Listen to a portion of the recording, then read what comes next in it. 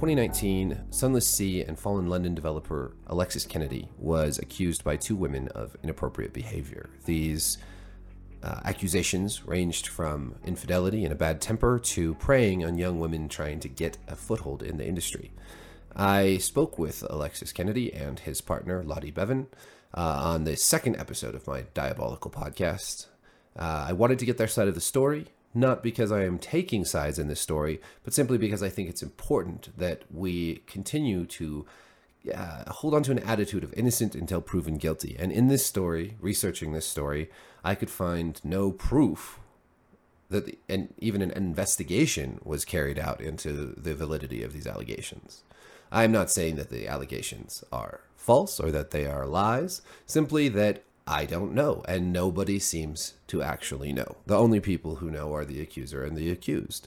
No journalists or reporters took the time to uncover any evidence of the validity of these allegations. And so we're left with a he said, she said. And unfortunately, as is often the case these days, the accused was judged fairly harshly in the court of public opinion, despite there being no hard evidence that these accusations were actually true. So I wanted to talk with Alexis and Lottie, get their side of the story, let them say their piece, and let listeners and readers make up their own minds. So without further ado, Alexis, Lottie, welcome to Diabolical, and thank you for being on. How are you guys doing? Yeah, I think things are good. I mean, we have our day-to-day life is actually really rather excellent. We run a small, battered but successful business. We have two cats we adore. No, we have two cats Lottie adores. He and does I like, too. and I have a child around somewhere. And we've been very fortunate in games to kind of sail out a lot of the pain of COVID. Yeah. As I'm sure you know, games have been weirdly kind of buoyant in the COVID pandemic because obviously everyone at home is very bored, and that means they play more games. So hooray, sad face. Yeah. And because we're both basically, well, I'm an introvert who hates people, and Lottie, would you describe yourself as an introvert who hates people? Not publicly. Okay. Well, I'm an introvert who hates people, and Lottie is a woman of restraint, tact, and diplomacy. So lockdown's been relatively easy on us. My kid, who's 11, really struggled because she just started at a new school, and having to work from home and not seeing her friends and things is rough. But please, how's it been on your end? Yeah, well, I mean, I've worked from home for like a decade, so for me, it wasn't a huge adjustment. But yeah, for the kids, because I have a soon-to-be 11-year-old and a soon-to-be 14-year-old, so for them it was tricky. But yeah, no, and I think like a lot of people, for me, it was like way more alcohol than I should ever possibly consume, and generally all the good things at the beginning of the pandemic. I was like, man, I should start jogging all the time and like get in really good shape, because it looks like this virus kills people who are, who have high blood pressure and all that. But yeah, it just didn't really turn out that way. What was the phrase about lockdown drinking that one of your friends used? Which one? I can't remember. There's some, if you can't remember, it's no go, but some a witty way of describing like the lockdown diet. I can't remember, sorry. But yeah, I know, it's just that every day is the same as the last, right? It becomes a little bit harder to keep habits, and some days you can't even remember whether it's this day or the last. But nearly over. Nearly over. Yes. Did you guys get vaccinated? I'm in Arizona. So, oh right, okay. Yeah. So kind of I live in Flagstaff, Arizona, which is like a college mountain town. So we're up at we're pretty close to the Grand Canyon, up in the mountains. So can confirm, very beautiful. Lottie's a big Grand Canyon fan. She lived in America for the first. For a bunch of times, lived in Washington, went to Phoenix, Arizona, but never your part of Arizona. Yeah. Lived in Cambridge, NA for a bit. Cool. So Washington State? No, DC. Okay, cool. I've never been to DC. Isn't that strange? I left when I was 8, so I don't feel I'm like a reliable source, but I had a great time there when I was a kid. I've been to London for a couple days on our way to Ireland, but we stayed down in Soho, and it was it was so. I would just been to Paris before that, and it was just like I wanted to get out of London so badly because it was just so crowded and loud. I know. I had been in too much of an urban environment. And the hotel we had was super tiny, and both my girlfriend and I are very tall, so we were just like. But London is cool. I want to explore it more when I have. It is, but I support people's. I support people hating London. I grew up in Oxford, which is very small, very beautiful, very quiet, relatively speaking, and I hated London for that first 5 years I was here, and then after that, it's just like when I first came here, I said to somebody, but it's so noisy, it's so dirty, it's so unfriendly, it's so expensive. Do you stop noticing that? And they thought about it a bit and they said, no, you just sort of stop caring. And that's kind of how it is. The world's like that. Yeah, but I mean, I think you didn't do us any favors by visiting Paris first. That's cheating. No. Yeah, and then we were in Barcelona before that, so that was a cool trip. But that's my only European adventure. So I thought maybe we could, maybe you guys could just each introduce yourselves, just talk a little bit about, your how you got started in the game industry, and we'll go from there. Shall I go first? You go first. So I'm Alexis Kennedy. I've been making games for 12 years. I get asked how I got into games, and it's really not a helpful story. I was 37. I had a 6-month pregnant wife. I had to take I chose to take an unpaid sabbatical from work because I thought this is my last opportunity if I'm going to go and make games to do it before my kid's born and all my priorities change. So with almost no money and almost no time and an incoming daughter, I sat down and I wrote and coded a game called Fall in London. And I got a friend of my wife's actually then in to do the art.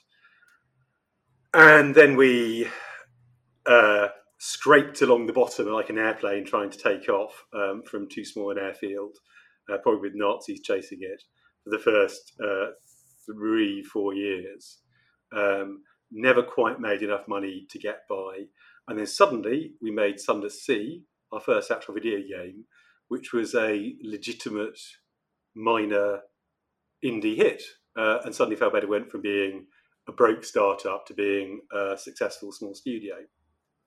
And then put a pin in it there because I met Lottie. Do you want to do that, or shall I be on to the rest? I'll do the rest and then talk about you. So after 7 years, I decided I was running a studio of 15 people, 17 people, and I realised I'd got into games to do design and writing, and I was doing almost none of that. So I went Ronin, and I left Fell Better. I sold my shares in the company, and I spent a year doing freelance work for BioWare, Telltale, Paradox, some other NDA stuff. And then I made a game called Cultist Simulator. And then we should talk about Lottie. So sadly, my story pales in comparison. I grew up watching my dad play games. Grew up before my sexual awakening thinking Lara Croft was pretty cool, and she is still pretty cool, but it's not the 90s anymore, so we need a new thing. I believe you met the founder of the ex-president of IDOS once on a train. I did. And he apologised to you for Lara Croft. He was totally gentlemanly and great, mainly because I didn't know who he was, which I think he found quite refreshing. And I did English at uni, which was brilliant in lots of ways, but is dreadful for job prospects. So basically sort of like kind of bollocks my way into the games industry as a producer.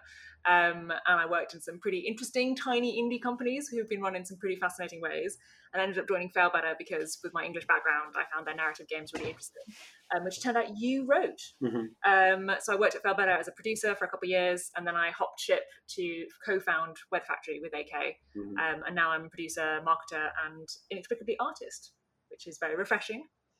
I often describe Lottie's main ability as constructive irritation, which is to say that anytime she's not good at something, she gets really cross. So she works really hard to make sure I stay out of the room while she's swearing, and then I'll sort of come back in a month and she'll be good at it. She's done But we can't describe Yeah, it we because can't this is an audio Yeah. podcast. So talking about art you can't see is probably the least interesting. She's designing so Weather Factory, where we're just the two of us. We were slightly more for a while, and I'll talk about that in a bit. But we're just the two of us, and planning to be just the two of us indefinitely. We made Cultist Simulator, again, a legitimate minor indie hit, I think is the best way to describe it. It wasn't Stardew Valley, but it has, 750,000 installs or something? It has changed our life. Yeah. And the way I've always worked is designing settings and games and stories that people sort of like wrapping themselves up and rolling around in and unpicking all the bits of. And so Cultist Simulator was like that. And we've got a whole bunch of ancillary stuff, like a tarot deck that we sell based on the secret gods in the game. And Lottie's designing another one, which is astonishing and is made of translucent PVC. So it looks like stained glass. First time I think that's ever been done. Apparently. I've been expecting the internet to correct us, but yeah, first time. Cool. So shall I talk about the reason we're doing this interview, or do you want to ask me questions that I'll respond to about that? Great. In terms of go ahead. Why are we doing this interview? So because you're I don't know, how would you describe your podcast? Countercultural, independent? Yeah. Difficult? It's so funny. Troublemaking? The culture shifts all the time, and the way it's shifted lately has been strange and peculiar. So I guess I am a little counterculture. And I guess that is, I think that we see in our culture lately just a lot of I mean, I know that the phrase cancel culture is sort of used broad strokes wise, but I think there is a lot of this sort of strange bullying and canceling and blacklisting that goes on, and it's really bad in the games industry. I mean, I think I've been blacklisted in the games industry for at least 6 or 7 years now. So you got seniority. I mean, just for almost nothing, but that people don't particularly like me, I guess. It's because you've reached The Walking Dead, isn't it, Eric? Yeah, it is. Yeah, it's all the mean things I've said about Carol in The Walking Dead. No, I think for me, actually, it was trying when Gamergate happened, when that was going on, I tried to cover that sort of from a consumer first standpoint, which is kind of what I've always done, is look at consumer rights. Why are gamers upset? What's going on here? And of course, if you do that, then you're a misogynist and a sexist and unclean, an abuser and all those things. So people have said I'm one of the co-founders of the alt-right, which is hilarious to me, considering my long history of voting for Democrats. I mean, no wonder you're so rich. Richard Spencer's like licensing the terms off you, presumably. Right? Yeah, exactly. Yeah, me and Richard Spencer, best buddies. Oh my god. But yeah, it's funny because of course I'm a lefty and I have no fondness for any sort of white supremacy or anything like that. But this is how it goes. So yeah, you've got kind of a crazy story of your own. We do. What's happened there? What's the backstory here? So shall I start with the backstory or shall I start with 2019? I would do an overview. So the overview is that we were in 2019, late 2019, Lottie and me at the top of the wheel. We had we'd brought out Cultist Simulator. We'd done the first round of DLC, which had been very successful. We decided we were going to make a new game about a library, which had a lot of buzz. We'd grown the studio from 2 to 5 people. And because Lottie had for a long time been a big proponent of feminism in games, we were that rare thing, majority female studio. Very proud of that. And we just won a whole bunch of awards. And then a tornado came down. And the tornado was that I was accused on Twitter of being an abuser. And I was accused by 2.5 people. And the story got legs because it was the same time as a couple of other big names got called out for being, air quotes, abusers. And so it was described. It was a bit of a moment. Yeah, it was a moment, and nobody wanted to know the details. I was an abuser and I was a bad guy, and well, and specifically, you were accused of leveraging your position as CEO of a company to basically get women to sleep with you. Yeah. So again, and just to be clear, before we move forward, Yeah. that didn't happen, and AK said it didn't happen at the time and wrote at length about what actually happened.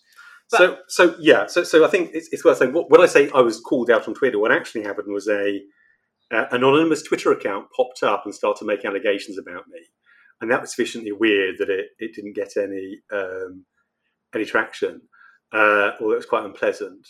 And that happened on my daughter's 10th birthday. And to be clear, the allegations that the anonymous account was saying were things like hands up anyone who's gone round to AK's house for cocktails, which is not your New York Post headline crime. No, and then the anonymous account went away because it wasn't getting any traction. And then there was something of a.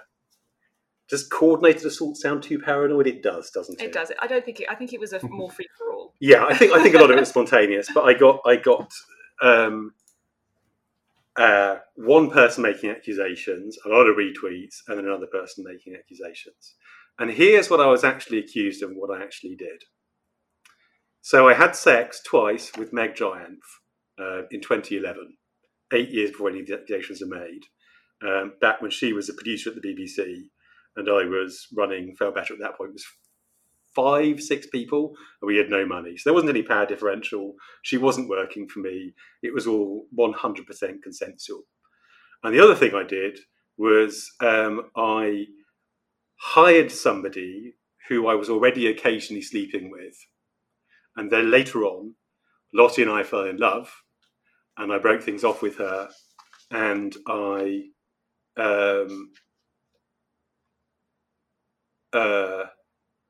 and she was hurt and it was tricky. But we kept working together for another 6 months before I left the company.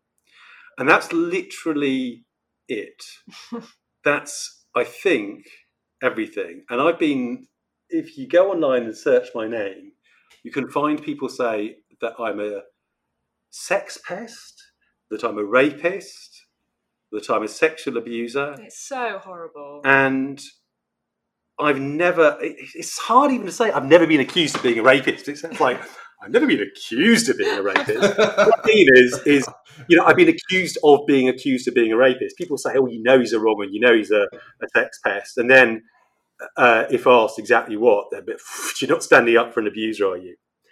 And at the time when it happened, I think it got more traction because Alec Kolovka and Jeremy Soule, both of whom are sort of bigger names than me, I was very much the runt of the litter. Were also attacked online, and for more serious things.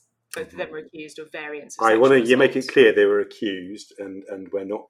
Oh no, absolutely. I'm just saying that's why I think that your narrative has changed quite a lot since the original accusations, because you're kind of lumped in. But again, you'd be amazed to hear that my experience made me more sceptical of claims that are made about other people. Yeah, so. me too.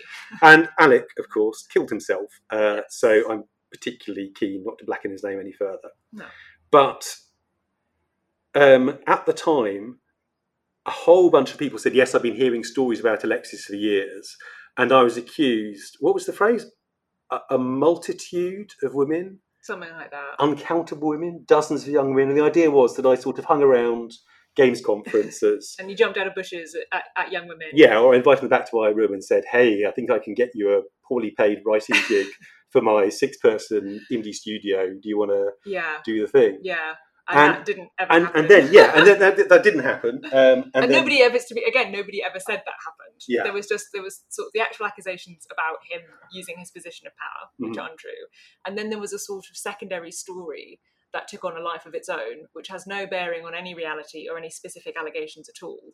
That you're just kind of a skank, and that your career has basically been about picking up girls, and that you're just a bad guy.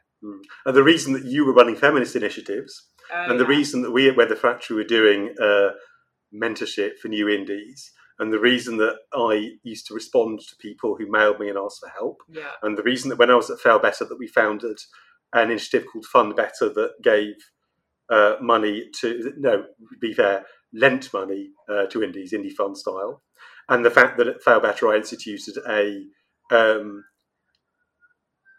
scheme where everybody was paid at least 32 grand as a minimum decent wage. I remember the day you told us about that. That was great. And at Fail Better, in the first 7 years of its life, exactly one person resigned. That's because he got a dream job in the US, which is a turnover that you don't get in the States. All that was a cover. And you should be more suspicious of me because we did those things, because it was all just me covering up my habit of jumping out of bushes. But I think you said nobody ever said, and it's worth getting to that, because the other half of this is the effect it's had in your life. And I've always said that this was an attack as much on Lottie as on me. Lottie thinks I'm probably being a little bit paranoid about that, but certainly she suffered. And certainly I think the thing is, I was apparently jumping out of bushes at yawning, but nobody ever saw fit to mention this to you. Yeah, I mean, so I knew immediately that there was something hinky going on, because I at the time had been monogamously dating Alexis for something coming up on 5 years. So, we lived together, we worked together. If he were doing anything sneaky, the chances are that I would have had some inkling that was going on, even if I didn't know all of it. And I had also worked at the ex-company Fail Better, where all of this took place. And I had also worked with the two women who specifically said negative things about you. And I was fully aware of the context and the relationships going on there. So I knew there was something more to the story when it came out. But ostensibly it was it was trying to protect women from people like Alexis. That was the sort of stated reason for this all happening on social media and being so cataclysmically awful. It was a kind of idea that, well, it is awful for you guys and your business might well suffer and you might kill yourselves, but we're doing this because we have to protect women, which great. I'm pro protecting women. That's a good thing. But then it became apparent that I was also under attack, and I had been a prominent feminist in the industry. I'd won some major awards. I was quite well known for being quite outspoken and protective of women in lots of ways. And very, very quickly that changed. And I have now too become a monster. And I have been abuser. Everything. Well, an abuser specifically, according to one of Alexis's particular detractors. For no reason given, I just am. And I'm a bad feminist, and I'm a woman shield. And my career, even more than Alexis's... Grima Worm Tongue. I'm Grima Worm Tongue. That's a classic. One of... my career has been a total front for Alexis's to cover up his evil misogynist deeds, despite the fact that doesn't stand up to any scrutiny at all, and I find that really insulting. But yeah, so this has expanded from specific allegations of a bad character on Alexis's part to Lottie and Alexis eat babies for breakfast, and anyone who talks about them should also be banned. I think it's worth being specific. So no, I don't think anyone's actually said we eat babies for breakfast, but they have said that you're a racist. Oh yeah, I'm a racist. My family are awful. Your family are aristocrats, apparently. Yeah, and I was brought up in the Raj, so that's why I'm super racist. Yeah. Despite the fact that I'm not that old. And I'm a drunk. Oh yeah, you were drunk. You were drunk. I made a cocktail on stage at GDC and back in 2017, and this was because I was secretly drugging women's drinks, and I was using. No, it's like that. To be clear, you were never accused of that. There was sort of a suggestion that you're kind of there was one person said, well, I had a drink with him, and he was drinking a transparent liquid, and he said it was gin, but who knows? It might have been water. It was definitely gin. To be clear, this man has a serious. But I think I think it's a gin problem for me. Collection, darling, collection. And the way this manifests to stop our tiny violins is 2 years on from this stuff, which came out of nowhere and was just cataclysmic, as we said. We still get a very small rump of people who will still appear out of relatively nowhere. When we're just doing our day-to-day stuff, we don't see horrible stuff, although we really don't go looking. But if we launch a game, if we get any press coverage, if we do anything remotely financially positive for this company, we see people still actively emailing distribution platforms to tell them to take us down. We get people saying you can't feature these people. We know that we have been blacklisted by a lot of the press. Which I think again, we have been explicitly blacklisted by 2 or 3 people who told us they blacklisted us, and a whole bunch of others just don't reply to our mails anymore. Well, yeah, and that's a slightly more complicated situation. But yeah, so we're still very much feeling the ramifications from this. And behind the scenes, we've been trying to do our best to be sensible and to try and resolve it, because obviously, like, it sucks for us and it's horrible. But I imagine it sucks for everybody involved. I can't imagine anybody's really enjoying this. So all of the people involved in this are around Fail Better Games, AK's old studio, the one I used to work at. They're all where we met and began a romance. Yeah, which they knew about. But Yeah. but yeah, so all of this comes back fundamentally to Fail Better Games. So rather than approach individuals, because I'm aware that some people might perceive that as some sort of threat or whatever, which obviously we don't want to do, we decided to speak sort of politely and honourably to the company where all of this coalesced, and suggest a variety of ways that we think we could resolve the problem and all move on with our lives. So that's things like we put in a request for various bits of information that have been used to suggest that we're bad people, which we know is taken out of context. So things like our HR records or chat logs, which have either been taken out of context and misrepresented, or in some cases, I think, invented wholesale. But it's hard to tell because they won't let us see any of the records. Yeah, they said no, and then they threatened to sue us. So that didn't go very well. So we said, and they accused me of tweeting menacing poetry at the narrative director. It's true. Yeah. And so we said, how about mediation? Because my personal view of this whole thing is it's rumours that have essentially got out of hand, and if anybody had spoken to anybody else at any point over the last 7 years, that none of us would be in this situation, because I'm sure it's crossed wires and miscommunication. So I know that if we sit down and talk to people, we can even everything out and like right some wrong ideas. I think a lot of us would just be pissed off with a lot of the rest of us. But that's why we're doing mediation, right? To be polite and positive, rather than just being like, well, you ruined my life for 2 years. And that's the thing, you one of the problems with cancelling people is it works if you live in a society where you can imprison them or fire them into space or set fire to them. But we in a liberal democracy, we all have to live with the people we've cancelled. And I think a lot of the people who went after us sort of thought, we'd be wiped off the face of the earth. And I think they genuinely, after people sort of exploded in a shower of spite on social media, they weren't sure what to do next, and some were a bit abashed. Well, because I think we probably can work through it. I'm sure that's true. So we're hoping that we can convince people to mediate with us, because we think that's just the best way forward. And so far, they have said no, but we're going to keep trying. And the last thing that we have suggested that we could think of that might resolve this in a sort of grown-up way, rather than slagging each other off on Twitter, which I'm not a fan of, is an independent investigation, because there are two conflicting narratives here. There's that Alexis was some sort of troll king for 7 years while he ran Fail Better. And everyone was terrified of me. And everyone was terrified of you, and you were hateful. Yeah. And then there's our narrative, which is backed up by facts, which is that isn't true. But we can't resolve that between the two sides of the dispute. So we suggested that Fail Better and By the Factory would both agree on a neutral third-party investigator, so there's no suggestion of bias or anyone being anyone's mate. We would jointly pay for it, so again, there was no undue pressure exerted on the person doing the report, and we would agree upfront to abide by whatever that report came back with, and we really agree with that. So we know that Alexis hasn't been horrible to people, but were a report to come back and say otherwise, if we had agreed that upfront, we would abide by it, because then at least we'd have like a kind of point of agreement. And equally, as you can imagine, they said no, and then called you names. So to date, we have not been super successful in convincing anyone to behave like an adult. But I don't want to be Ducati about it, because honestly, I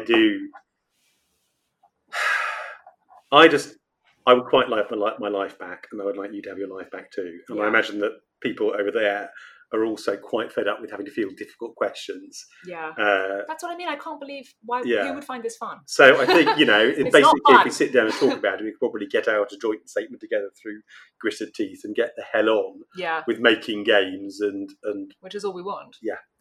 So that's our sad tale. Yeah, it's so crazy. So why do you think? I mean, this brings up so many questions. Really, I mean, doesn't it? What I mean. For one thing, I'm curious your experience when these I guess all the allegations were made on Twitter. Is that correct? Originally? Yes. Yeah. All of them remain on social media. Yeah. It's a strange play. I've always been baffled by why people would, first of all, make accusations on Twitter rather than through a more official channel. But then this just got picked up by the gaming press. And what was your experience kind of like when the articles about this were being published, were you being contacted by journalists? Where did you feel like they were representing your side of the story, or was it mostly just sort of this snowballing rumor mill? So, I mean, it was absolutely awful. It was hands down the worst experience of my life. You basically couldn't speak for several days because you were so crushed by the whole thing. And that's the time when journalists tend to get in touch with you, when you're at your most emotional and like, what the hell is going on?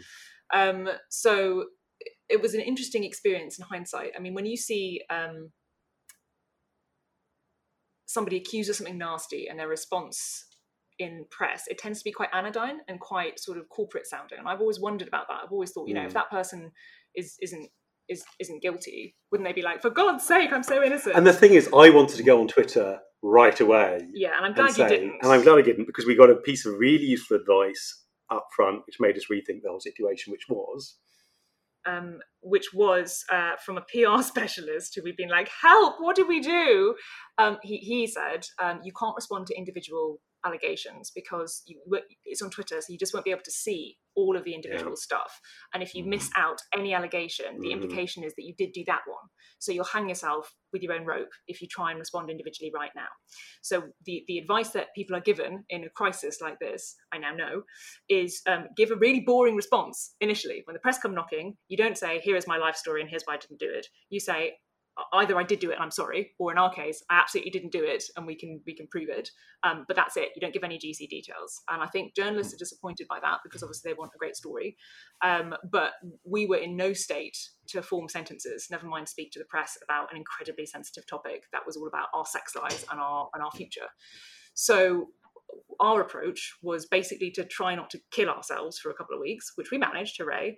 And then when we were feeling a bit better, AK published a much longer blog post, which went through all the details of the allegations against him and said, you know, I think you had said that the thing you did feel bad about was dumping Olivia for me and then continuing to work with her, because that was just messy. And, you know, you tried your best, but you copped to that and said that was just a screw up. But the other stuff, here it is in context, which is basically dating consensually around over a period of 10 years.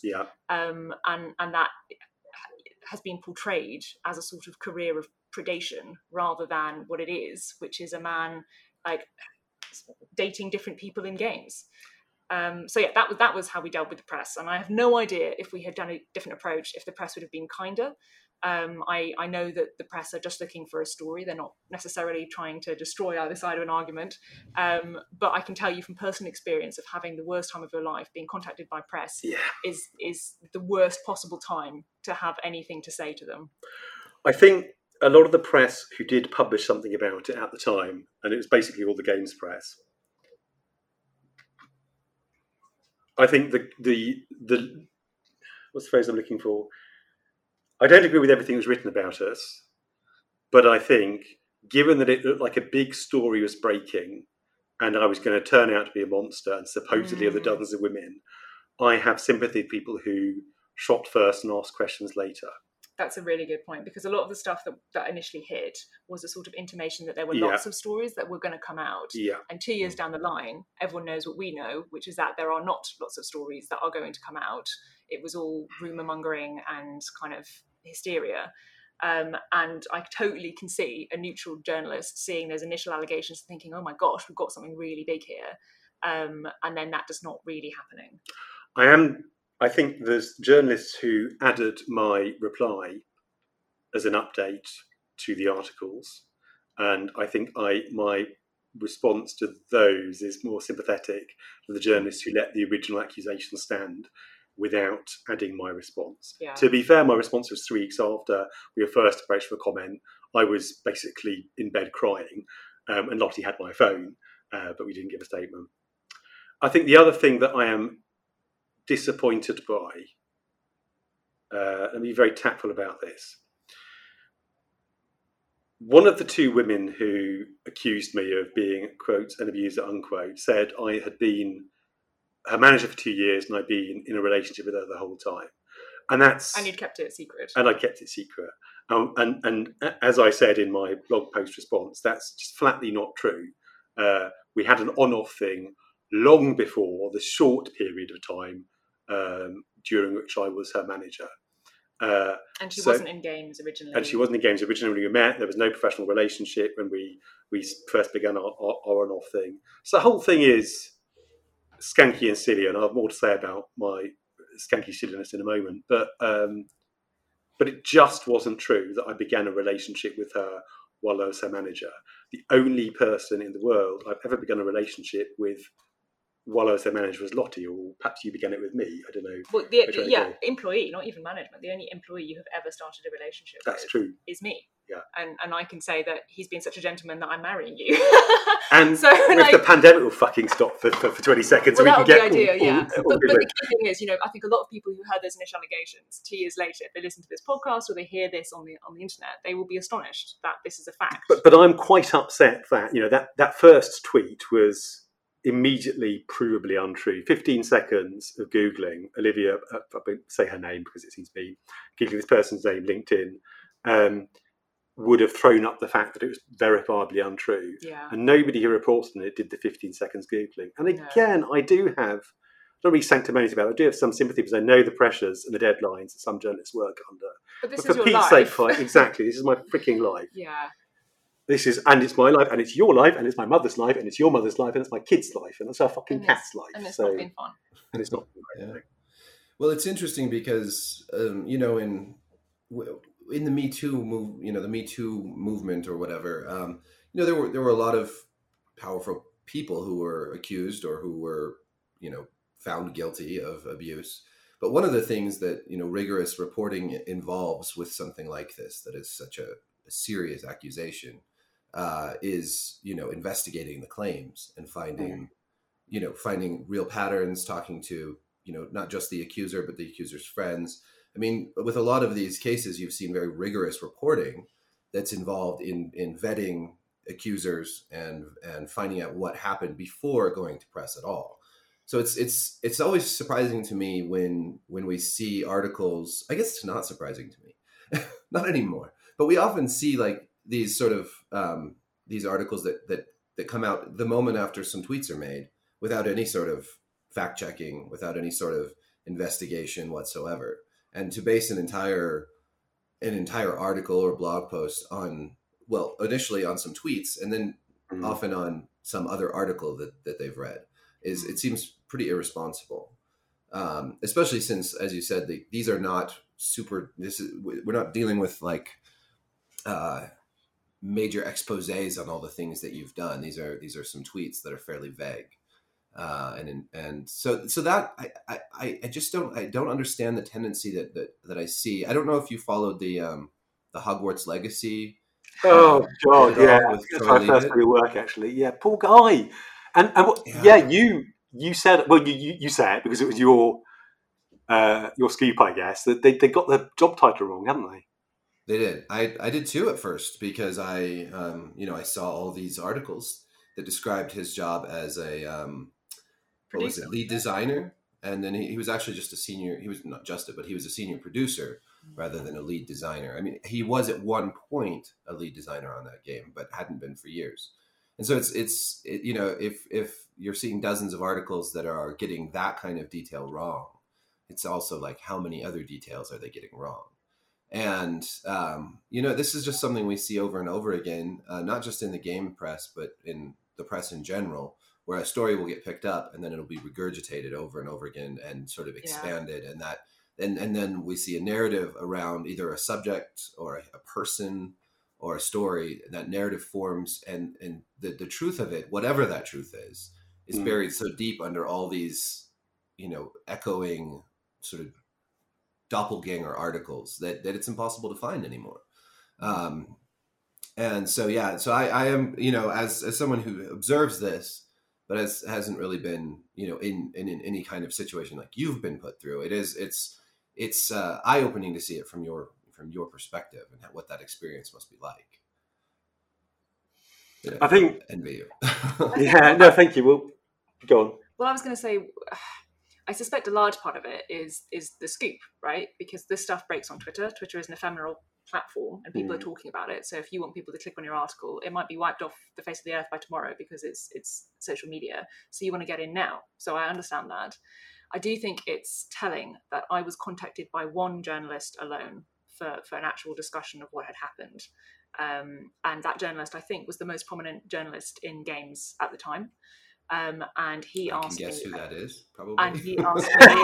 Yes, you've correctly guessed. a number of questions, and I answered truthfully and cautiously. And I think it is very telling that he is the one journalist who did not then go on to write an article. And I suspect it was because the moment you look at the detail and the truth of what happened to us, and I'm not being sort of red stringy, the truth. I mean, like, if you look at any kind of facts and details, the immediate sense is at least that it's a bit more complicated than it was presented as. And I suspect that once you've done that research as a journalist, you're much less likely to go ahead with allegations that you think maybe aren't necessarily totally backed up. Whereas if you don't do that initial research, you can quite happily say, well, this person says this on Twitter, so I'm just reporting what they say. I'm not actually kind of putting myself on the line as saying I kind of promote or endorse this story. And that doesn't really change the effect on us as the people who are subject of that horrible story. But I can see from the journo's point of view that you've got a time pressure and you maybe don't want to get too involved in something that's a bit icky, because it is basically a sex scandal. My ex-wife, who notoriously described me, she said, "You're a bit of a dick, but you're no abuser," which, she's Croatian, she's very blunt. She used to work for the BBC, and she wasn't actually a reporter. She was on the tech side, but she said even there, and even this must have been 5-6 years ago now, there was a real debate about being right versus being first. And on one side, people were saying, and obviously largely won out, we are the most trusted news organisation in the world, and you can't regain trust once it's gone. And on the other hand, the people are saying, yeah, but being the most trusted news organisation in the world is worthless if nobody reads you. And if everyone else gets the news first, then they do. And I see that's a real temptation. But again, we come back to, these are people's lives. That's the thing. I would feel desperately uncomfortable making a game about something that I wasn't absolutely certain of.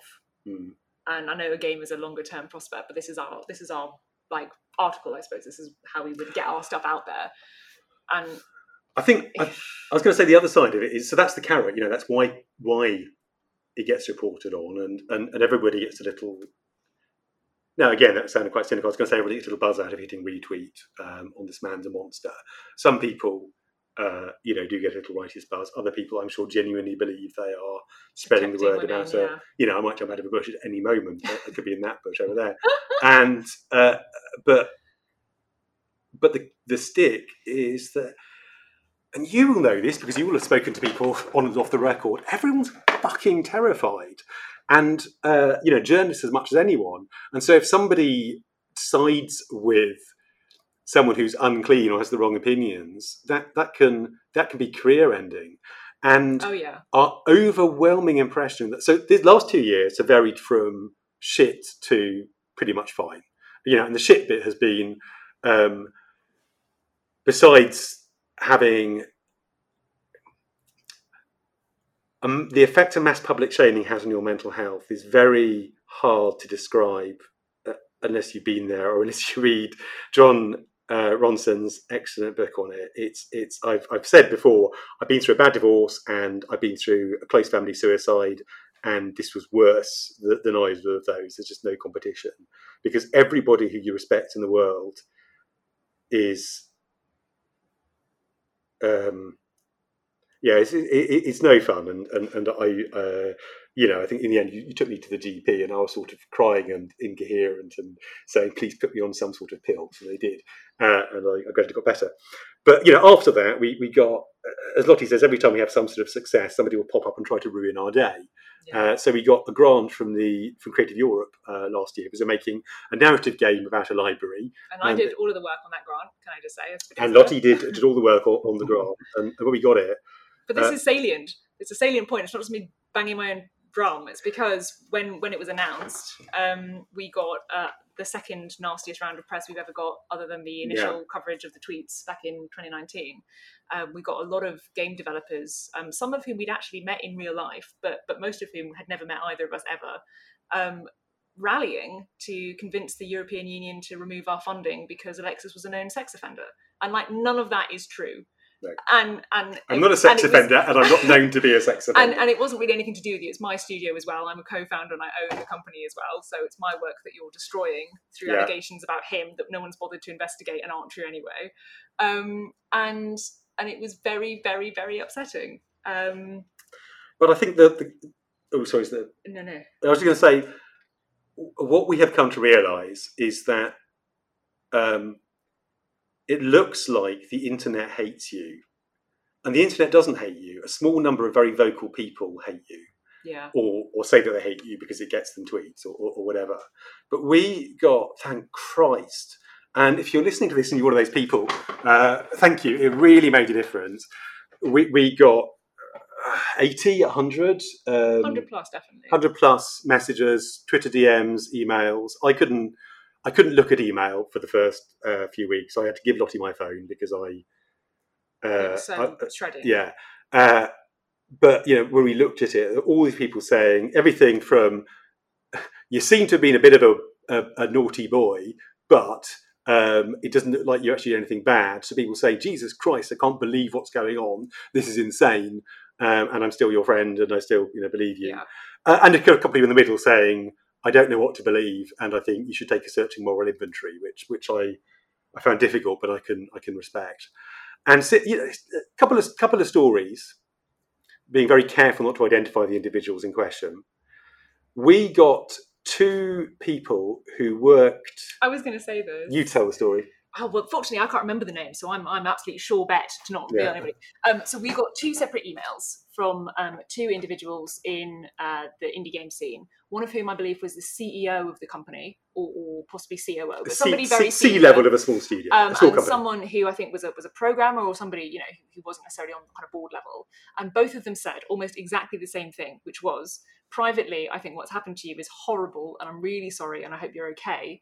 I wish I could say this publicly, but I'm worried what my workplace will think if I express my opinion outwardly. And we were there, like, with these emails side by side, being like, you probably sit opposite each other in an office. Like, if you knew that both of you felt strongly about this. And I think one of the really telling things is that it's, what you're going to get if you retweet something that the internet likes. So if you retweet an allegation by women against a man, broadly speaking, everyone thinks that's a good act and it's a kind of positive experience.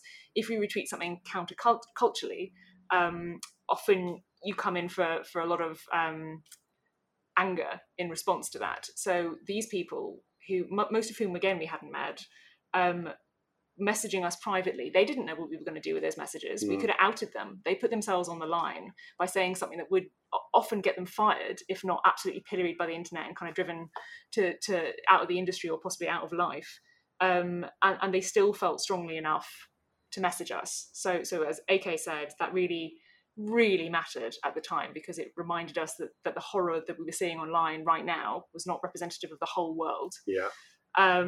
And I think it speaks volumes about there being a significant majority, I would say, of people who feel that this is not necessarily the most productive way to resolve issues in games or anywhere else, but nobody is going to talk about it publicly, because why on earth would you put your head on that chopping block unless someone puts it there for you? Like, we've talked a lot about it. Obviously, we have very strong feelings about this is not helpful, or even if you did what you were accused of doing, it's such a horrible experience that nobody deserves this.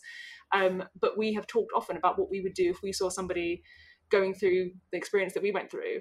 And I think, honestly, we probably wouldn't necessarily say something publicly. And partly that's because we're covered in gasoline. And there have been people, but how terrible is that? No, I know. I think, I mean, I feel bad about that. Now, I would absolutely say something publicly. And the only reason, there have been a couple of occasions where I haven't really got anything else to lose. Well, that's the thing. A couple of the people we've known have been cancelled, and I've offered my support.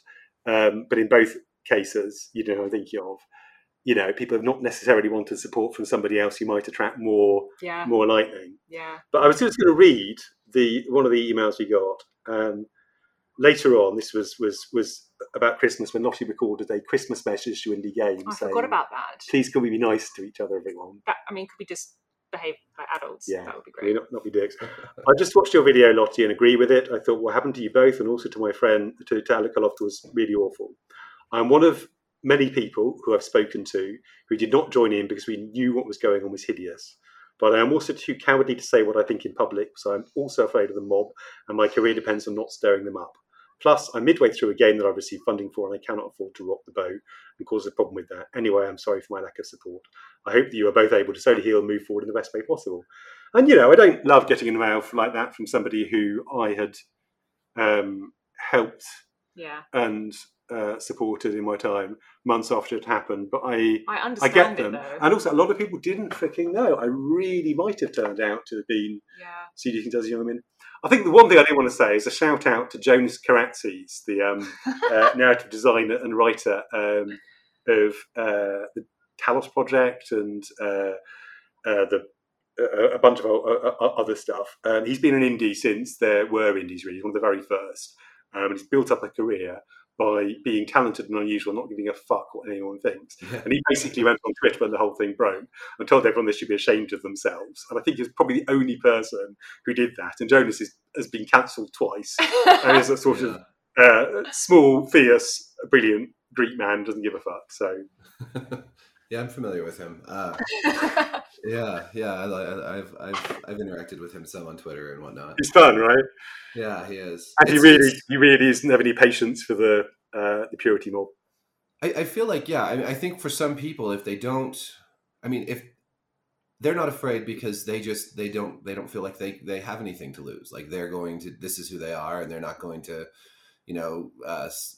back down from confrontation or, and they're not trying to be popular in the first place. And that's difficult. I'm sure when, it's difficult for journalists. It's because the press has become really kind of captured by this entire sort of, I don't say woke, but this whole mentality more than anything. Because I get messages that are very similar to this, to what you're talking about. Not because I've gone through anything like that, but because I write about things that are unpopular and from a perspective that is unpopular.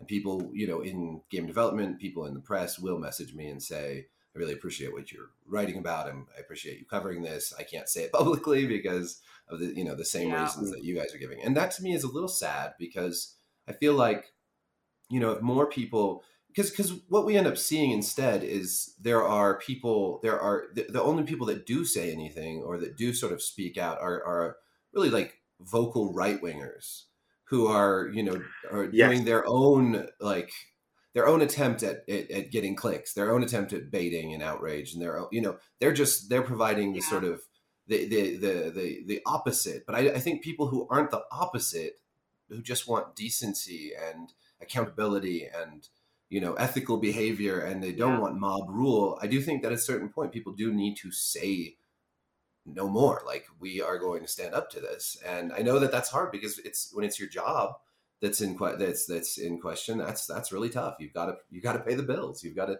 take care of your families. We were this close. We were this close to losing our livelihoods. If Weather Factory had been a little bit less successful, then we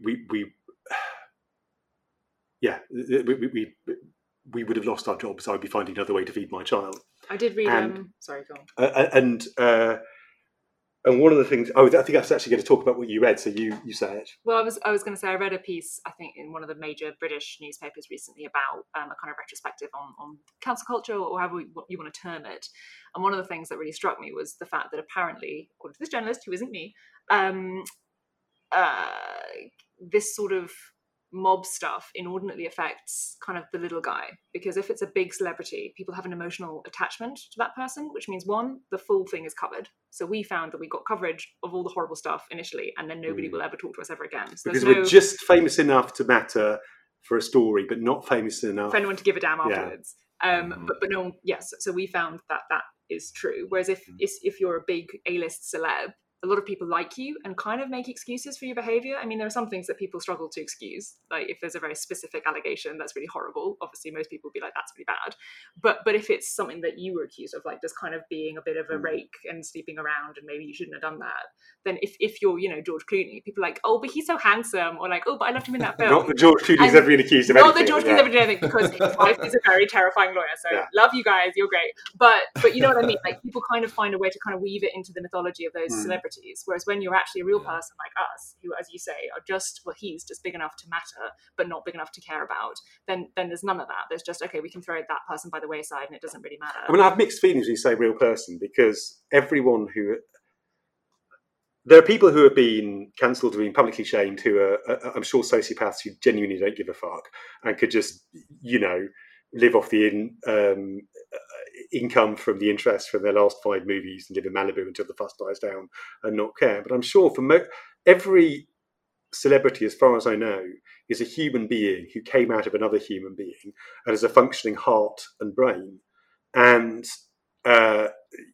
maybe occasional exceptions, but that's the case.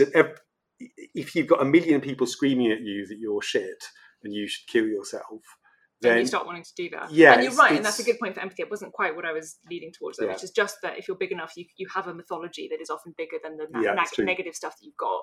Whereas I think the most press that we've ever received, the most views, has been about this allegation that isn't true. And it's very difficult for us as two people in a flat with a story that lots of people don't want to tell because it's kind of difficult, and a lot of people will get cross with them if they tell it.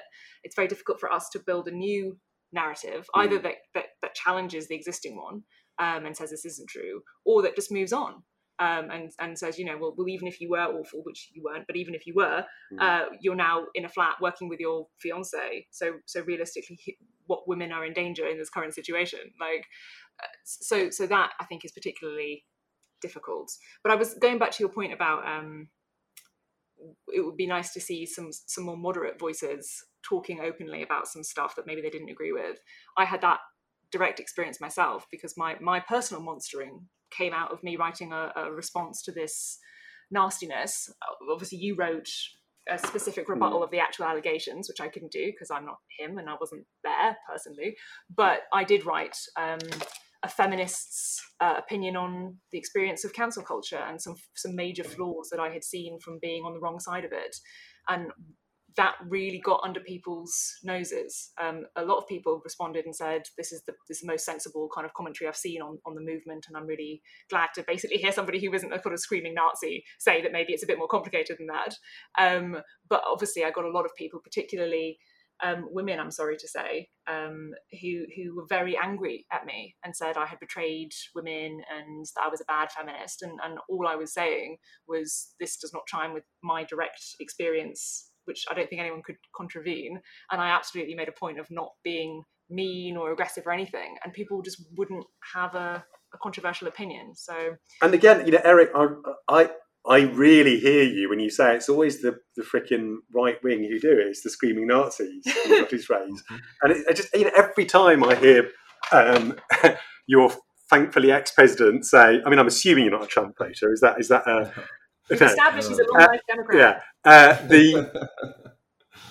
Every time he says something about cancel culture, I'm like, oh God, shut up! You're not helping. No, I'm not. Yeah, and it's just, I think it has at least two effects. One is that a lot of the voices are freaking weird, and two, you don't change people's minds by scolding them, and people get freaking radicalised. So I felt like after I'd been savaged, like if what are they called, medicine balls? Those big weighted leather things that you toss around the place. I don't know, big pretend heavy things anyway. I felt like, my opinion's always been sort of firmly left liberal, and it's like somebody had wound up and they'd taken a really hard kick at it and it moved like an inch to the right. And I'm still left liberal, and I'm still anti-Brexit, and I voted Green all my British life, liberal, and British liberal, and lefty, lefty, and I still value religious tolerance and freedom of speech and social support for the less fortunate and redistribution of wealth and all those things. But it's just, it's really strange, the experience of feeling like my worldview had been slightly adjusted. And if I had had less firm opinions, I think if there's one thing that will make you a screaming Nazi, it's people who say, you're a screaming Nazi, so we hate you. And then all the screaming Nazis going, yeah, fucking woke, come and have a beer with us. So that's how you do it. And I think it's not helpful to think that bad people are born, not made, and that either you get the good people or you get the bad people, and all we have to do is cancel all the bad people, and then we've got paradise, because that's Animal Farm, and that didn't end well. Yeah, this whole idea of red pilling is interesting, right? To me, it's like, I don't think I've moved to the right at all. I think that what passes as the left has shifted, and I don't even think necessarily more to the left. I think that the scolding, canceling, language policing, and all of that is a new form of politics that just doesn't really jibe with mine. You know, this idea that we should cancel games before they come out because they could potentially harm people is, you know, radical. It's a radical anti-free speech, anti-free expression position that I don't think has any place on the left. I mean, that's what the right did. That's what, you know, it was the right that was trying to ban video games because they were too violent, or they, you know, ban music, or, you know, all these things. That's a right winger. This is it. I feel like we've had this conversation. We had it in the 80s. We had people saying you can't play D&D because the devil will get you. You can't listen to music because it will make you go out and have sex with people. And we can't let you read Marx because otherwise you might end up voting for the wrong party. And, you know, it happened before that in the 50s with McCarthyism, and it happened, with, you know, I guess with the left and the right wing in different ways in our country. But it is traditionally a right wing thing. And I think the desire to impose, not the desire to impose, the desire to identify people as undesirable and then exclude them socially is nothing to do with being liberal or left wing. It's just something that some people who identify as liberal and left wing do. But it's very hard to resist that because, you know, we don't reason through all our beliefs. Not everything I've ever espoused or voted for is a result of me sitting down and reading 3 books on political philosophy. Mostly it's you know, shit, that guy who I trust says that Brexit will be a bad thing. Well, I think he's probably right. Maybe I'm going to read up on it, but that's you know, where you get your opinions is from fellow travellers. And it's, you said at the beginning, I think, that, you know, the culture has changed. And it feels like, you know, a weather system has sort of moved on, and somehow those of us who actually care about the core tenets of not being shitty to people and allowing people to live their lives have somehow been left behind. Yeah, it's a strange shift. I think it's really hard. I want to figure it out, and I'm not sure it's possible.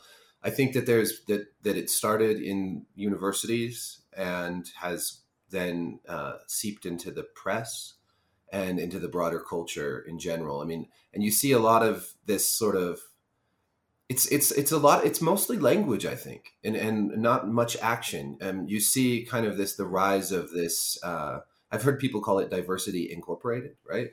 All these attempts by like big corporations to sort of act as though they're very, you know, tolerant and woke and all this, and you know, and it's creeping into every single industry. I saw a publisher tweet the other day that if they get a manuscript from an aspiring white man, they probably aren't going to get their book published because they're not looking for young white men anymore. And, you know, while I'm all for diversity and all for, you know, increasing opportunity for everyone, it's kind of a depressing outlook for the future for a lot of people, I think. So it's it's come almost out of the blue, but it's also been building, I think, for a while. And I think it's just perfect for social media. The dogpiling, the casting of villains. It doesn't matter if it's true. It just matters if the right people are saying it, you know? And if enough people say it over and over and over again, then that becomes the truth. And that's all that matters, regardless of whether there's any. I think I used to be a lot more naive about social media, and it, you know, I'm quite biased because our lives were shredded by a social media based attack, but it's like an accelerant. It doesn't start the fire in itself, but it just means it goes very. If you had to write a letter by hand or type it and post it to denounce somebody or to complain to the local paper about something, then, you know, you really had to care. and you probably were going to stand by what you said. But if you're sitting on the toilet or standing on the train, looking at Twitter, and you see somebody who you admire or fancy or are afraid of denounce somebody, all you need to do is hit the like button. That's it. It's a half-second engagement, and you might never think about it again. Yeah. But the person who looks at the tweet where you've announced them, they will think about it, and that will change their life. Well, I mean, so we've obviously thought a lot about what happened to us over the last 2 years, because we're still trying to escape it in basically every way. And I worked out that in the original cancellation in August 2019, there were around 10,000 people who were involved in your denunciation. And I don't think I'm going to meet 10,000 people in my life. I think that the amount of people who had any direct knowledge of anything that was discussed at all on any platform at that time, People who'd been in the room or were the people who, or any of that, I could count on one hand. But because the numbers were so big, because it blew up on Twitter, that gave it a lot of social proof. And a lot of people thought, well, this many people wouldn't be retweeting something. If occasionally you see a sort of mad post or a post that says something like, this person did something awful to me and it's got 5 likes, and you're a bit like, I'm not really sure what to think about that. But you see something that's got 500,000 likes and you think, I need to engage with this, because that must be something that everyone knows that I didn't, or that I suspected, and now I know is true. And it's got... Well, just it's such a sort of, it's just a different reality, because that is really convincing, but those people had no idea whether it was true or not. And yet, by just interacting with it, because they were on the loo, as you say, they lent it even more kind of credibility, even though that wasn't necessarily what they intended. And I'm certain that the vast majority of those 10,000 people haven't ever thought about you ever again. No. Because, well, I saw somebody who said, I'm a nobody and I live in Scotland, and I'd heard rumours about Alexis Kennedy, way back when, so it must be true. If I'd heard rumours, I mean, I believe they live in Arkansas specifically. Oh, I changed the names. I didn't want to out them, but you probably do know this because it's such a fun fact. 4% of Americans, according to a public policy polling poll, believe that the world is ruled by shape-shifting reptilians who drink human blood. Now, so that's 12 million people. Now, I suspect, a lot of them just said it because lol, and a lot of them thought it said, you think reptilians in South America or something. And a lot of, some people are mentally ill, and some people are trying to fuck with the polars and all the rest of it. So probably not 12 million people actually have that as their considered opinion. But can you imagine, if 12 million people retweeted a tweet that said reptilians run the world, it would be difficult not to take it seriously, but it would be insane. And that's the problem with social proof, is that there's such a low bar to it getting started, and then once it's got started, it keeps on rolling. And I think you're right. Some of this started in universities, and it starts in universities because people are young, enthusiastic, and talk to each other. So it's very easy for ideas to get around and for people to be enthusiastic about them. When I was at university, I spoke to somebody at the Christian Union. And at that time, I was sort of a vaguely pagan-inclined atheist, and so we didn't have many ideas in common. But I said something about the virtues of keeping an open mind, and this person thought about it and said, with an absolute straight face, I don't think we're really supposed to have an open mind, because we already know the things that are right. And if we keep an open mind, then we might start believing the wrong things instead. And the thing is, if you subscribe to a worldview that says we have the truth and everyone else is wrong, then that's a rational thing to do, right? And if they got you early, if you're 19 and the Christians or the communists or the Nazis or whoever it is get to you and you soak it up, then it may take you 3 years to get out of it. You may never get out of it. But This is true. Yeah, it's a little frightening. It's also why arguing with people online is so pointless 99% of the time. I wonder why I do it sometimes. I'm like, why are you arguing with people on Twitter again? They're not going to change their mind about this. Although sometimes, you never know. It does happen. I think the thing is, for every person, and again, this goes back to our experience of the vocal minority of, I can't say haters anymore because Trump's Cat. Our cat just knocked over Lottie's guitar. Sorry about that. Professional. The Twitter angry, there's a minority of them shouting, a majority of people just kind of going, well, what should we do? And it's often the people who are listening or watching who change their minds. You're not necessarily arguing with the person who's talking nonsense. You're saying things for everyone else. And we have most people don't.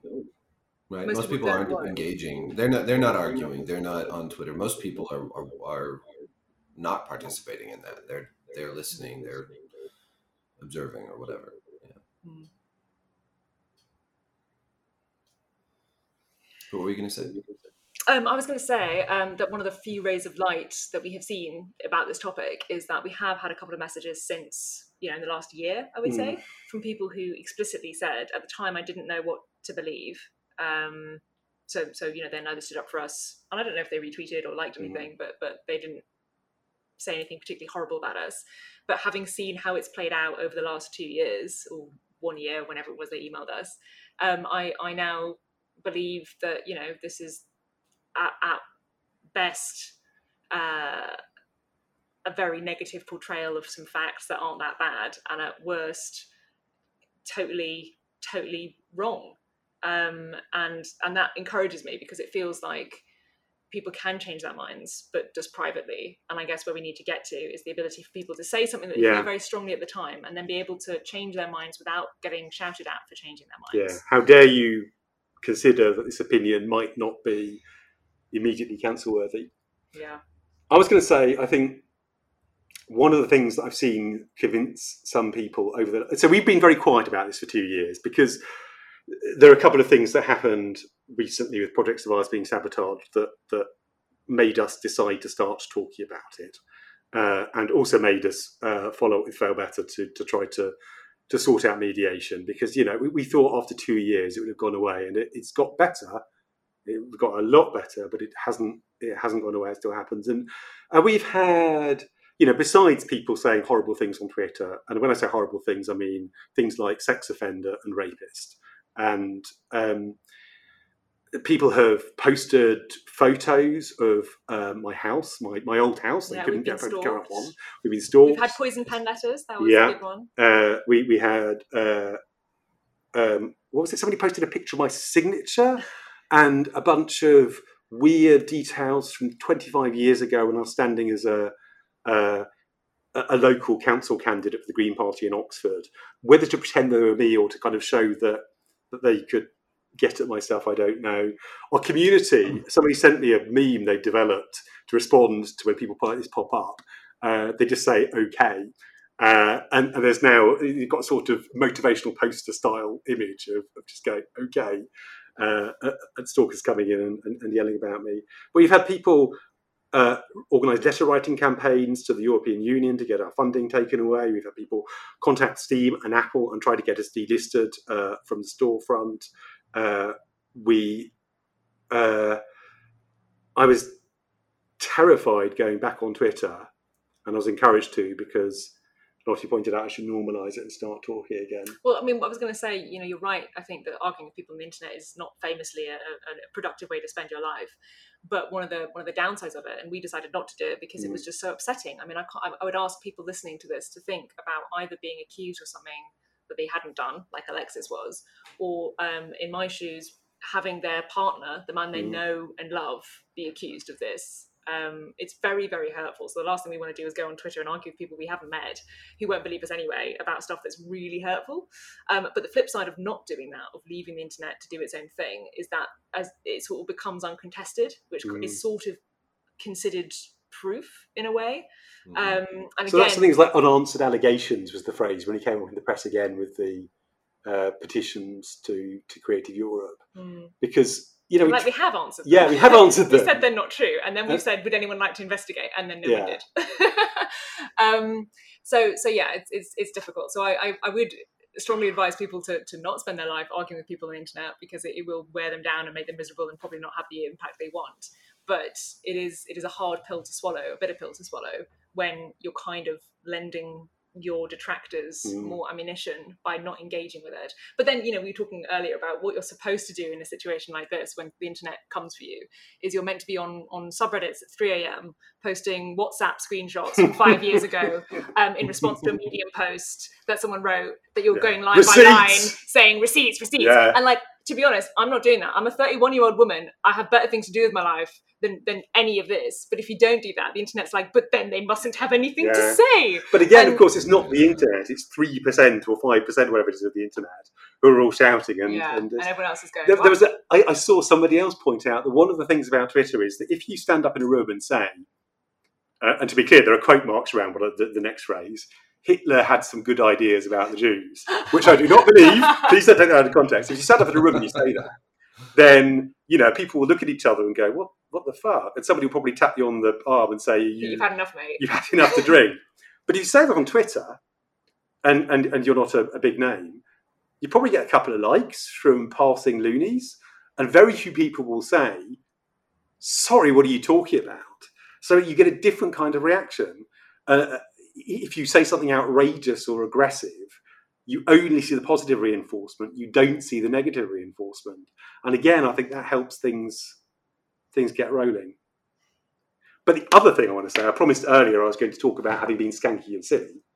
And Lottie looks along. Never miss up an opportunity. Yeah. So here's one of the other things about the situation that is a freaking missed opportunity to do well. So I said earlier that I continued a relationship with someone after I hired them, and that was a mistake. And it was a mistake, but having taken some time to think about it, it wasn't the mistake. The mistake was that I didn't, when I founded Fair Better Games, put a policy in place about workplace relationships. And the thing is, it's one of those things that you never think you'll need until you need it. And by the time you need it, it's too late. And if else, when I found a Fair Better, it was me. I mean, it was literally me in a room. And then I got a mate to do some art. And that was it. And then we got 3 more friends in. And it just, it wasn't a thing. And much later, when we became a quote proper company, unquote, I paid a lawyer, I paid 2 lawyers actually, to put together a staff handbook full of things about maternity leave, paternity leave, compassionate leave, sick leave, grievance procedures, all the rest of it. And nobody thought to say workplace relationships. But here's the rub. If the person who I had this on-off, thing to me and came to me and said, in fact, they said quite often, give me a job, I want to work in games. And eventually I said yes, because we needed an editor and they're a good editor. And to be clear, they were a good hire and they improved the quality of every project they worked on, even though they're not on my Christmas card list anymore. But the moment they said, give me a job, and we were sleeping together, I could have been in trouble and so could they. If I said, I'm not giving you a job because we're sleeping together, then they might have said, this is discriminatory hiring based on protected characteristic. If I'd said, I'm going to give you a job, but you have to stop sleeping together, then they might have said, well, that's not fair. If I'd said, I'm going to give you a job, but we have to tell everyone in the company, they could quite easily have said, I have a right to privacy. It's a human right, and how dare you? But if I'd said, look, there is a rule in the company that says you cannot date co-workers, and or if you date co-workers, you have to declare it publicly, and or you have to declare it to at least one other person, and that's the basis that it's going to be on. That would have been difficult, but survivable when we broke up later. And as it was, we just assumed, like a billion other people freaking assume, that it's going to be fine until one day it's not. Yeah. Because when relationships end, sometimes people behave badly. And I behaved badly. I hurt her and started going out with someone else. And I lost my thread, but I think that's the thing is in creative industries, games, film, art, theatre. I mean, theatre don't even be started on theatre. Humans, one of the reliable features about humans is that they like banging other humans. I mean, sometimes things that aren't human as well, but I don't judge. But so I think the key thing is that in games, like I would say, not necessarily the majority, but I would say possibly the majority of people find their life partner, or certainly date, within the industry, because it's a creative hobby. It's something we care about as well as what we do. You're thrown together in situations, and you care about the same stuff. So it's absolutely natural that you would tend to meet people who had similar, interests to yours, and form a relationship. And I think that's a really wonderful thing. I certainly, the vast majority of women in games that I spoke to and have spoken to have had wonderful experiences with people they've dated. And of course you date people and you dump them and you're cross with them afterwards, because that's very human, and that's how relationships happen, right? But I think sort of pathologizing the idea of any relationship in games as a potential abuse kind of niche is a really bad thing to talk about, because it doesn't help. It doesn't mean that people who are going to take advantage of other people in a relationship are going to stop doing that. And all it does is discourage people from potentially falling in love and having a wonderful experience. And that's the thing, you can say don't date co-workers, and I think it's wise to show restraint and discretion. But if you fall in love with somebody who you're working alongside, if you both are working in a job that you are passionate about, and you both respect each other and you both spend time together, what is it? 1 in 4 relationships start in the workplace, something like that. And we had a quite formative experience, or I certainly did. When we got together at Fail Better, we made a point of telling the deputy CEO, so the next most senior person other than Alexis, immediately, because you didn't want to have any problems with allegations of misconduct. And I certainly didn't want people thinking I was sleeping my way to the top. So we thought, just get it super out in the open. And we deliberately didn't tell everybody. One, because it would be weird to be like, hey guys, we sleep together now. But mostly because we didn't want to hurt the feelings of this other woman that had just been dumped and had to work with these 2 people, which, obviously put her in a difficult position. So we were trying to be nice, but trying to be careful at the same time. And I was very disheartened to hear that one of the board members, when she was informed of our relationship, her immediate reaction was, this is why we were both still there, to be clear. Yeah, her immediate reaction was, can Lottie leave the company? That was the solution. Now, on paper, it would be ideal if we were not working together, if we decided to, pursue a relationship, because there is potential for complications later down the line. But things as they were, you weren't going to leave because you were the CEO. I had just got basically my dream job working in a studio that I'd admired for years. And it felt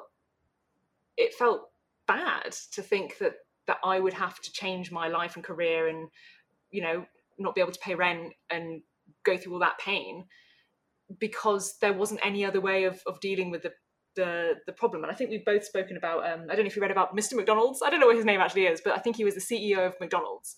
And he recently got in a bit of a scandal and had to step down because he had turned out to be having a relationship with a junior employee in his company.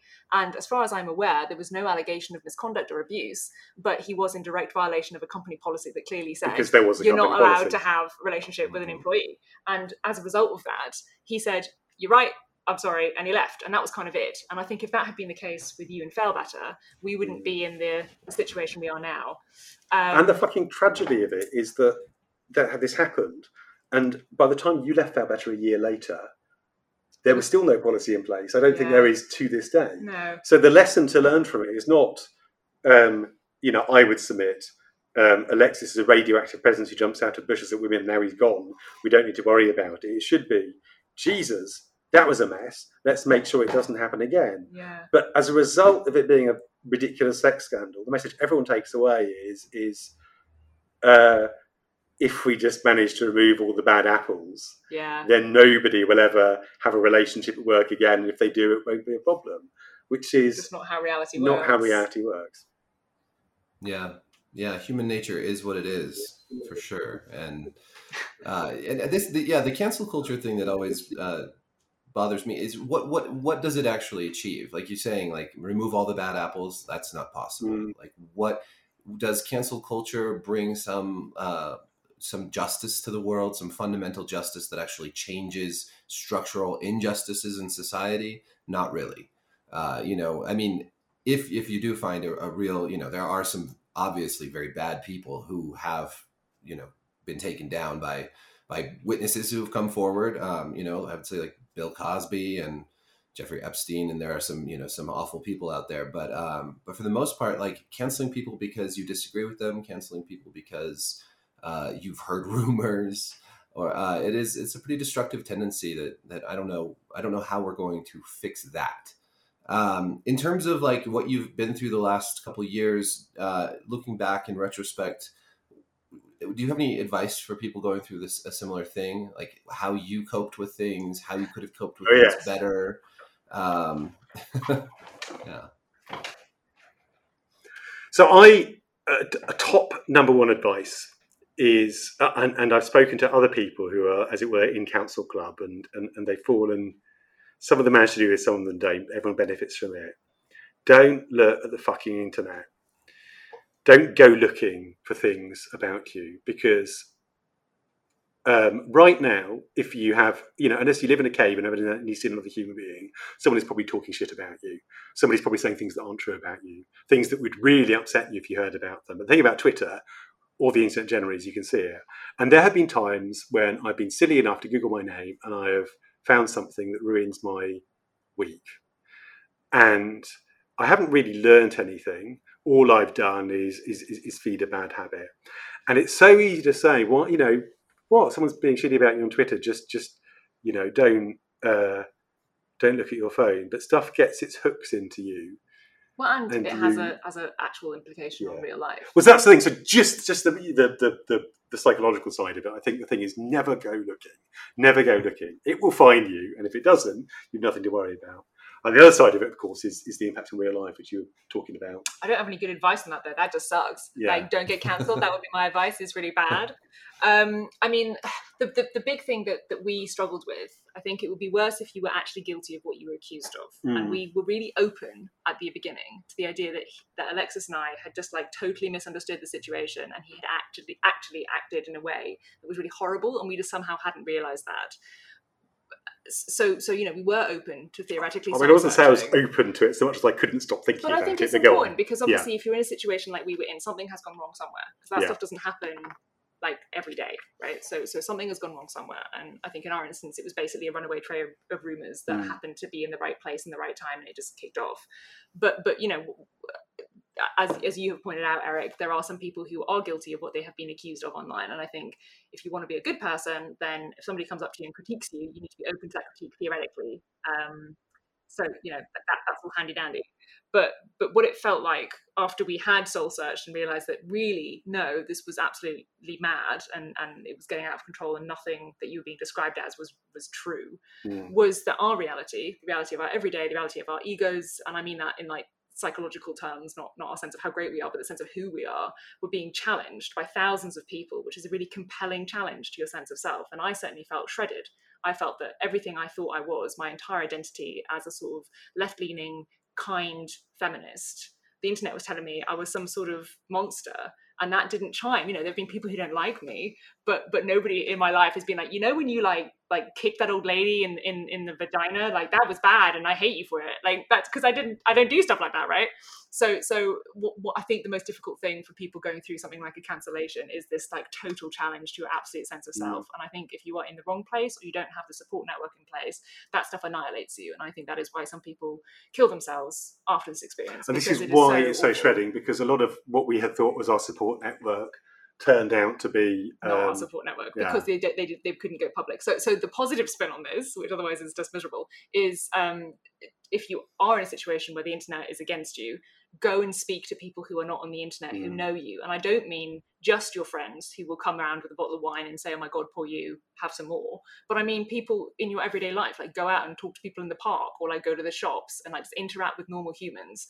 And you'll notice that you don't get the reaction from them that you get from the internet. When we go to the shops, we have a perfectly polite, natural interaction with other humans, and we go about our day. And every time I have something like that, it reminds me that I'm not this horrible, awful person that the internet sometimes wants me to feel like. And it's a very useful challenge to the narrative that is spun by Twitter, whether or not that's deliberate. I don't think most people involved in the cancellation want to hurt you or me. I think they just involve themselves in a fun drama. I couldn't go to the shops initially. I know, because I was awful. Sort of somehow convinced that people would have seen what he said about me, and I wouldn't be able that's what it does. It warps your reality. And I think, like Lottie says, people who are outside the bubble, who aren't, the phrase I've heard is Twitter poisoned. The reaction we keep getting is we'll talk to friends and say, how are things? Or say, pretty good. The cat hasn't jumped out of the window lately, but that bullshit from 2 years ago is still causing us problems. And they'll be like, I'm sorry, what, still? But how is this? What is even? And the answer is, there's several dozen people who've decided that it's quite a fun blood sport, so they keep on kicking off. But my ex-wife told a friend of hers about the whole thing, and the friend just couldn't get their head around it. Ex-wife kept saying, so, he was accused of misconduct because, and the friend's like, okay, so he had an affair with this woman. Yes. So, but what's the actual accusation? And my ex was, okay, well, he slept with her. Yeah, but what's the accusation? She said it was there. And it, I think sometimes people have to work quite hard to continue to maintain their belief in devils. What other useful advice have you got? I've got one other bit, which is, like I said earlier, what you're supposed to do in a situation like this is write some sort of incredibly raw 8-page blog post and post it across all your forums and respond to everyone and get really involved, which is not advisable for your mental health. But the key thing is that Alexis and I decided very early on that despite the fact that people were saying really outrageously vile things about both of us online, we were not going to respond in kind. We were not going to get into the fray. We were not going to insult anybody we'd worked with. And we're basically going to maintain our class, rather than getting into it and saying, well, you shouldn't believe that person because they did this to me 5 years ago and therefore you can't trust them, because that's just, I think it's childish and that's not the person I want to be. And at the time, that was a very difficult thing to do, because obviously the urge to defend yourself when people say horrible things is huge. But now we're 2 years on. We were saying before this podcast, this is the first time we've talked openly about this experience because it's so sort of dicey and upsetting. And one of the things I'm deeply grateful for is that I don't feel we need to be careful or clever with the things that we say, because we haven't done anything that will come out, like we didn't post under false accounts, like sliding some information into important forums, and we didn't say anything nasty about anybody that we then deleted but might be saved in the Wayback Machine, this kind of stuff. We were basically just like normal humans, and at the time that was frustrating, but in hindsight we can now go ahead on really firm ground because we never behaved like a lunatic, and that actually is really useful. So if, for example, we do go through some sort of mediation or some sort of even legal proceedings, and to be clear, I think that's almost impossible and we don't want to do it anyway, but if we go through any kind of proceedings set in place by any adults, not having behaved like a lunatic is a really good place to start. And I think one of the the rule I've seen is always behave. I can't remember where I saw this, or I would attribute it. Always behave is everything you write down, paper, electronic font, whatever, might someday appear in 48-point font on the wall of a courtroom, because it actually might. And I feel confident. I think probably if somebody shared some of my more intimate messages with romantic partners, I'll be embarrassed. But that's as far as it goes. I haven't said anything I'm ashamed of. And props to Lottie. I think I would have if it hadn't been for you, because the number of times I was furious and had to be talked down from posting things I regretted. And you did sacrifice your mental health for it. And every time I've done it, I've been glad. So just. And what we have done more than once, they'll never see the light of day, but there have been numerous documents where I went line by line through somebody monstering me and said, and another thing, just to get it out of my freaking system. And then I consigned it to the recycle bin. Thank God. Because by the time you end writing it, you feel cheap and dirty anyway. Yeah. But it did help get out of my system a couple of times. And the flip side is, the stuff we've seen on social, I had the very unenviable task of going through and collating a lot of this stuff for the people we were asking advice from, from lawyers and PR people and marketers and mental health people who just were like, I'm sorry, what the hell is going on? Could you please provide some sort of map? So I focused entirely on the company, Better, and their employees, the people at the centre of this, and focused only on Twitter. And I have a 42-page document of really horrible things that people have said about us, and they haven't got anything. It's actually 42 pages. It's actually 42 pages long, and they haven't got anything that we've said about them because we made a point of not being dicks. Yeah. I did apparently tweet menacing poetry at someone. You did. Yeah. Did. I've never heard of menacing poetry before. So I'm fascinated by this concept. Is it worth getting into it? I wouldn't. I mean, I think it was a sort of jokey tweet before the allegations hit. Yeah. That in hindsight can be portrayed as threatening poetry, but to be clear, I think it's poetry that you wrote for Fall in London, and involves fictional characters. It's not like you did a rhyming couplet which rhymes with gun. Yeah, I tweeted in character from a Twitter account that I had kept. It was an in character tweet, so I feel not that worried about that coming back to haunt you. I think there is one other thing which comes to what Lottie said, which is in terms of advice, is very much, I wouldn't have started from there. Yeah, don't get cancelled, guys. But one of the ways, just fucking talk to people. So we did do some of this. We did try to talk to a couple of the people involved early on, and it didn't work. But here's an example. So one of the pebbles that started the avalanche, I think, was that a year after I'd left, Fail Better laid off a bunch of people that they shouldn't have laid off in a very clumsy way 2 days before the Christmas party. And I had actually gone to one of the board and spoken to them about it ahead of time, because I could see that there was something going on, and I wanted to encourage them to do something differently. And even though I was by then no longer part of the company, everyone there was still my friend, and it's very hard to step away emotionally for a company you put 7 years of your life and a marriage into. And because my ex, absolutely says a startup killed the marriage. And when they laid people off anyway, a bunch of those people went to the press and said they'd been shabbily treated. And Eurogamer published an article about it, quoting people. Eurogamer came to me and asked if I had anything to say about it, and I did. And I was the one person who went on record.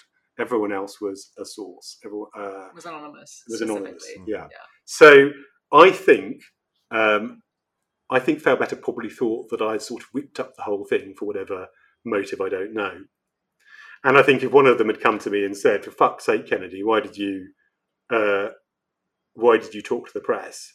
then I would have said, "Well, the press talked to me, yeah. And I was left with the choice of either lying or staying silent, or speaking but not giving my name, or saying the stuff that I'd already said back channel to you."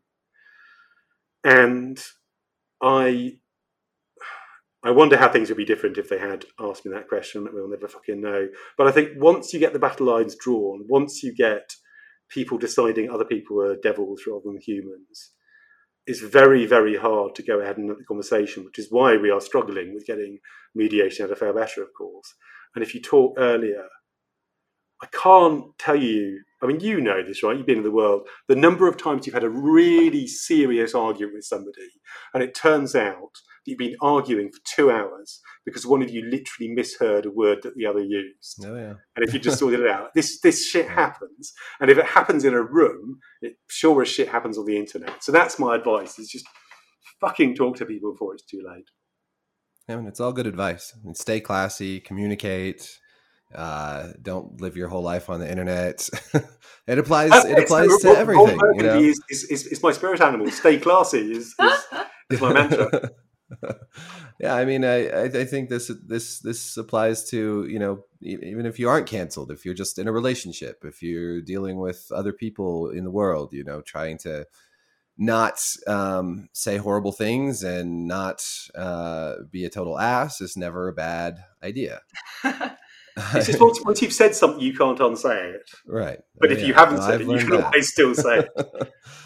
And of course, we're all humans, so we all make that mistake from time to time. I mean, I think the just being in a relationship with another person, we've all said things we regret saying, and it's hard. It's a hard lesson to learn. Hopefully, you learn it over time. I think the problem that we see with the internet, of course, is that you literally can't take things back. It's all there. It's all documented forever, and people that you love may be forgiving, but people that you don't even know and don't know you, they have no incentive to be forgiving or to be kind or, to be, to listen.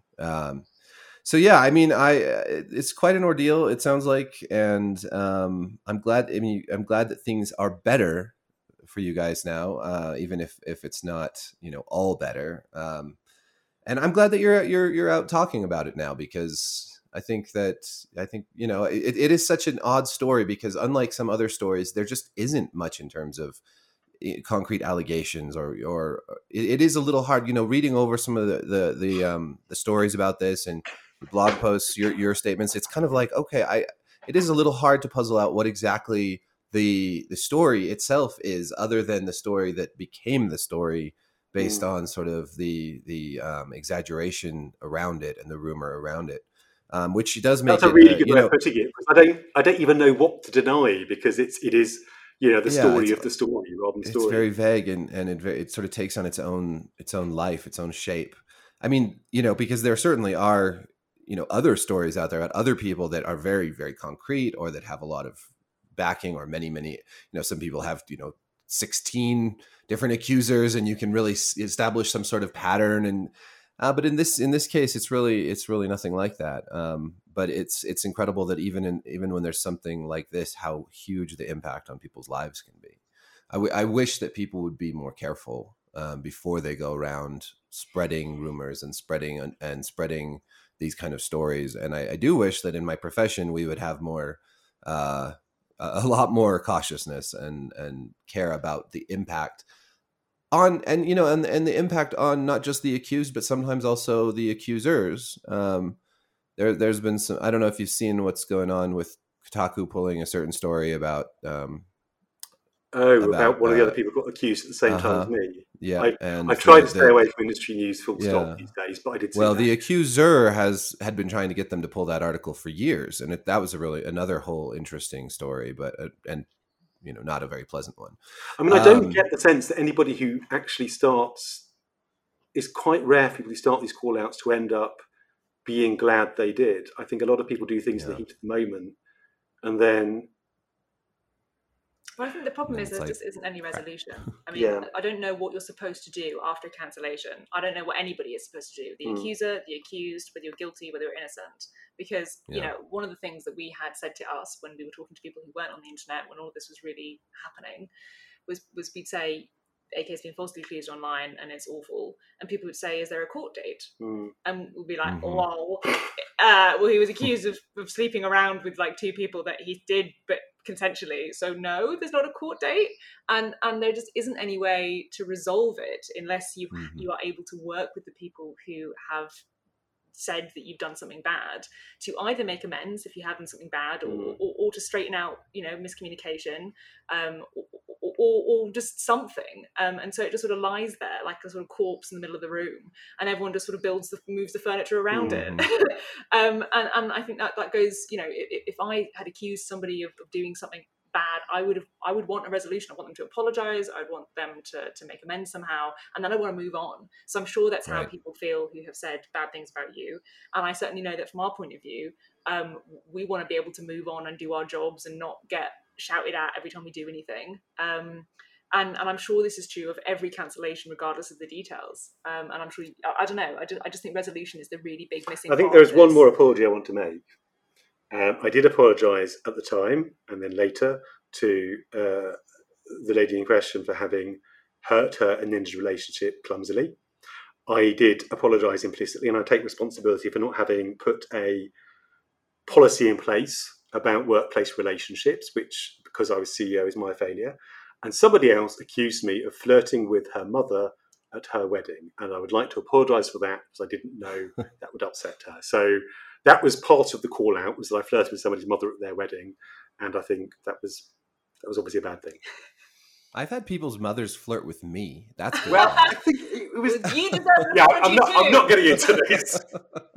Right in front of my girlfriend too. I don't know what it is. I think it's 3 glasses of wine, probably. Yeah. No, sorry, I'm not being personal. So I just think at weddings, the wine is going to flow. That's true. Sorry, that sounds really bitchy. Anyways, I think that's all the time that I've got for today, but I really appreciate you guys coming on here and sort of saying your piece. And well, thanks for talking to us, and thanks for writing the stuff you write, because you're doing good work. Breath of fresh air. Oh, thank you. Yeah, I appreciate that. And, I wish you guys the best of luck with trying to get the mediation going and hopefully getting your story out there more. And like you said, resolution is always great. I mean, I don't know why people don't want that more, like resolution. That's it. What a good objective to have. Right. But I do have one more thing to say about advice, very briefly, which is just, it's actually something, 2 things Lottie's father said to me. Oh God. Yeah. One is that reputations are much more resilient than people imagine, and that, you know, after the storm has passed, often people remember the other 30, 40, 20, whatever it is years of your life. But the other thing is, think of the worst thing that could happen to you, or the worst things happen to a friend. You know, if you're paralysed and your significant other leaves you and your children die, that's about as bad as it gets. That's a 10. So what is this? Is it a 9? Yeah. Is it a 7? And, you know, what happened to us was about an 8, I think. I think it was an 8 rather than the end of our life. It was surprisingly helpful. And it does pass. It takes 2 years to get over a death. It takes 2 years to get over a divorce. I think it basically takes 2 years to get over something like this. So that's my advice. Think of what a 10 would be and count down from there. Right. And then have patience and get help. And a gin. Yeah. A therapist and some, you know, a fifth. And Well, great. Well, thank you so much. It was great to meet you guys. And I look forward to seeing, you know, I guess, is there anything you want to talk about upcoming projects or anything we should be looking forward to in that realm? Well, we announced a TRPG of Culture Simulator called The Lady Afterwards, which is coming up in October, and we're working on Book of Hours, our next game. But that won't be out for a couple of years. But you can subscribe and hear all our fun stuff in the interim. And I wrote a book. I'm not going to say anything about it because I don't want to sound too shilly. But if you Google me and the word book, then you'll find it. Hooray! Against Word Building is the name of it. Whatever. Okay, interesting, cool. And online, where can people find you? You can find us on www.weatherfactory.biz or on Twitter for our sins at Factory Weather, or just Google Weather Factory and you'll find all of our stuff. Fantastic. All right, well, thanks so much, and I will talk to you guys again soon, hopefully.